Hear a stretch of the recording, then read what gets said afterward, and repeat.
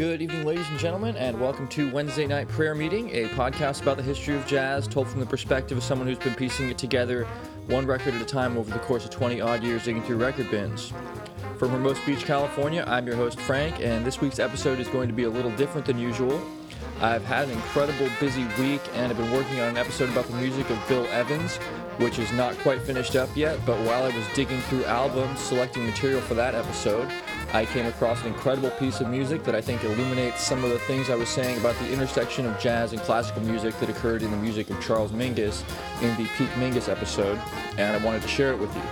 The piece comes from an album largely credited to Gunther Schuller and George Russell called Modern Jazz Concert. Schuller was, from nearly the beginning of his career, involved in attempts to meld jazz and classical musics, and George Russell is notable for, among other things, producing an instructive book of musical theory called The Lydian Chromatic Concept of Tonal Organization,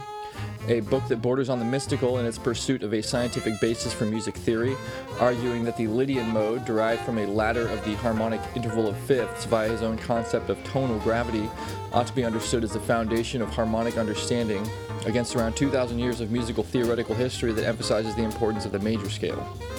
Russell's work was deeply influential on many jazz players, largely through its adoption by Miles Davis as the basis for his own modal explorations that resulted in, most famously, Kind of Blue. On the Modern Jazz Concert album, 6 pieces are presented by various jazz artists that are reaching for that middle space between jazz and classical music,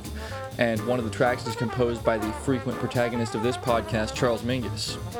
So coming up is Mingus's contribution, Revelations First Movement, one of his early attempts at bringing together classical and jazz sounds. It starts out as a brooding, swelling piece of music and eventually builds after a shout-out by Mingus himself into a piece that is unmistakably Mingus's, full of complex melodic interplay, nods to gospel and big band thematic elements, and beauty. It features Art Farmer and Louis Mucci on trumpets, James Buffington on French horn, Jimmy Knepper on trombone, Hal McCusick and John LaPorta on saxes, Robert DiDomenica on flute, Manuel Ziegler on bassoon, Teddy Charles on vibraphone, Margaret Ross on harp, Bill Evans on piano, and Teddy Summer on drums. If you have any questions or comments or requests,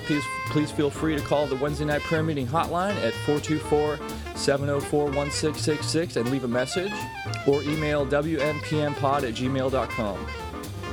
Thanks as always for listening. I'll be back next week with a full episode about the music of Bill Evans. For now, I hope you enjoy Revelations First Movement by Charles Mingus.